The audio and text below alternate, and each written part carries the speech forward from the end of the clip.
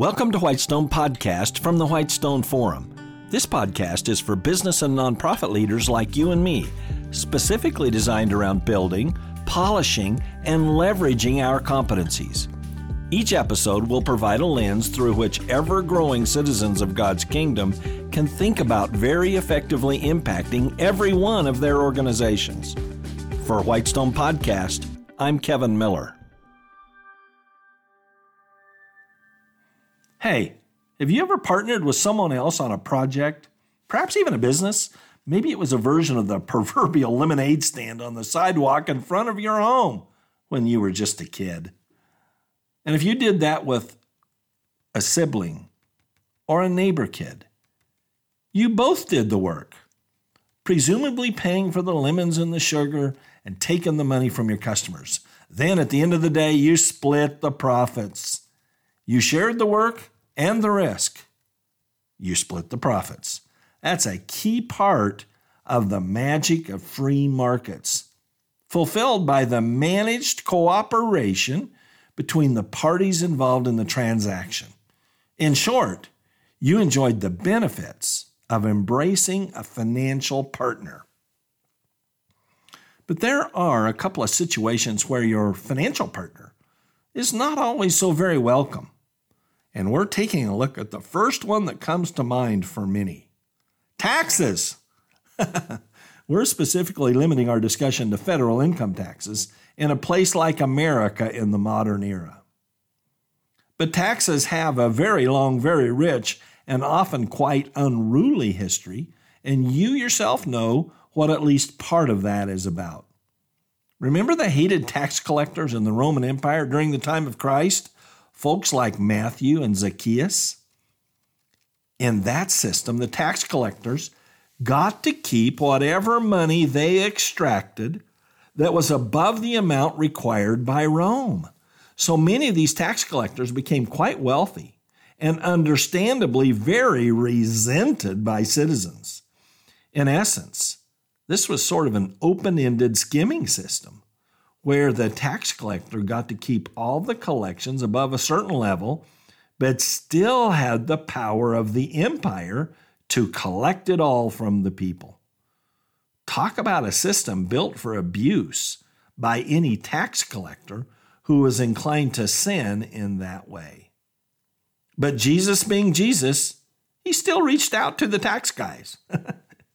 That takes us to the purposes of the taxes that are remitted to the emperor or the king, or in our era, the federal government.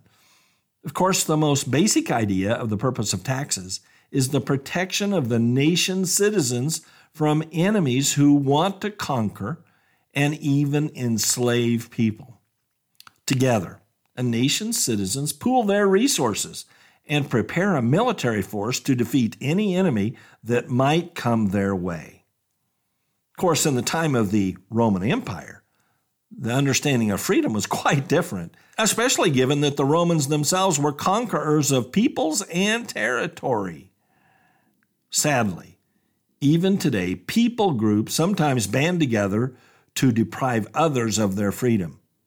And a cynic might be forgiven for chuckling grimly at the idea of military forces gathered purely as protection of citizens. Think Russia. Nevertheless, throughout history, there have been at least some governments that sincerely work at national defense, and taxes levied for a military are typically thought of as necessary. Another purpose of taxes that may be thought of as necessary is that of police and fire protection. People of a particular geographic area pooling together for that kind of protection. There are anarchists who resist the idea of a police force at all. And there are some police activities throughout history which have little to nothing to do with protection and justice. In fact, some such activities were unjust. But again, where taxes are levied for protection that's truly just, then that is rightly thought of as necessary. Let's insert a key thought here. Rightly framed, paying such taxes is actually a privilege. When one lives in a time and place where freedom from outside tyrants or local criminals is just and well handled, well then, that's a true privilege that hasn't really been very common throughout human history. Not just necessary, a privilege. So, are these taxes good or bad? If such taxes are reasonable, just, and competently deployed, a reasonable person can be obliged to say that taxes can indeed be good. So why is there so much debate, concern, and anger around the levying and collection of income taxes?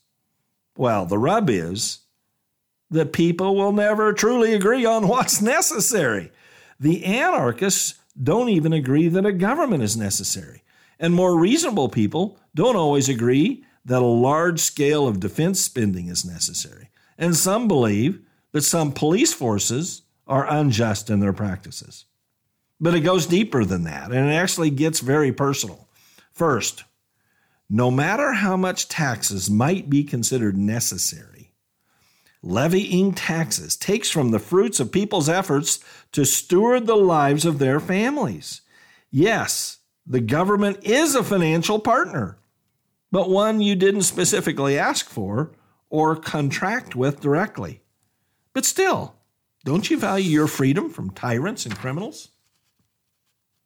In this way, we arrive at the very tricky notion of the common good. The trouble is, there's absolutely no consensus as to what the common good is. And of course, in the modern era, people's answers about taxes are based substantially on their opinion about the common good. That's silly, you might say. Reasonable people can pretty much agree on a basic idea of the common good.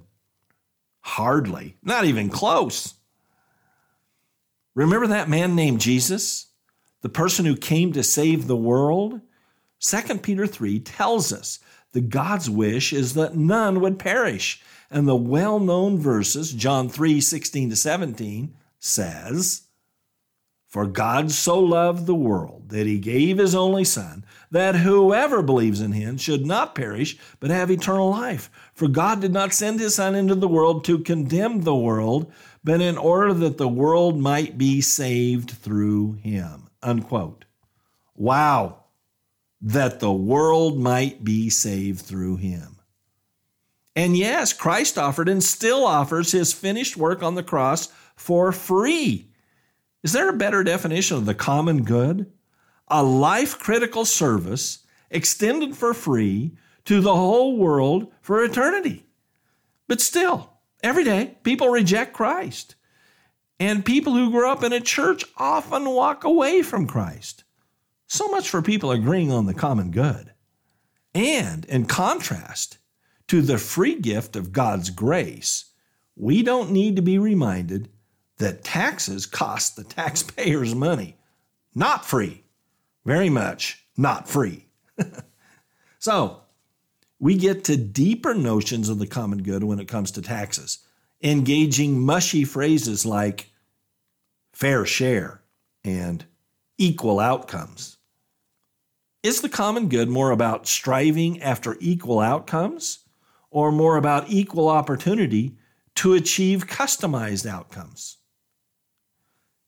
And is the common good about making everybody more equal in financial resources, whether that's measured in current income or the wealth left over? In fact, what does equal even mean in daily human affairs? Let's back up a moment. The history of the income tax in the U.S. is interesting. The 16th Amendment to the U.S. Constitution, allowing the U.S. Congress to tax Americans' income, was ratified in 1913, just a bit over a century ago. And the original tax rates levied then ranged from 1% for income up to $20,000 to 7% for income over $500,000. So right off the bat, Congress decided that income tax rates would be progressive.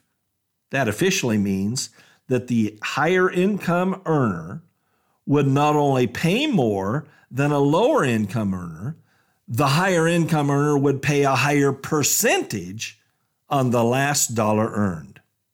Is that just? Here's an astonishing fact. The highest marginal income tax rate in the U.S.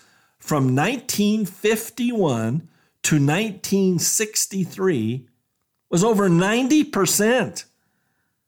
That means when high-income earners in that bracket earned that last dollar, they kept less than a dime. Of course, human nature is such that high-income earners were far less motivated to work for that last dollar. Of course, the government loses then, too. Duh. In the early 2020s, so far, the highest marginal tax bracket has been 37%. And many economists believe that these marginal tax rates, which were drastically lowered the past few decades, helped foster a decades-long economic boom in the U.S. But is even that really fair? Should high earners be able to keep even 63 cents of a dollar they earn when there's even just a little bit of poverty still left in America? Some say no. So, just what's necessary and what's the common good when it comes to taxes?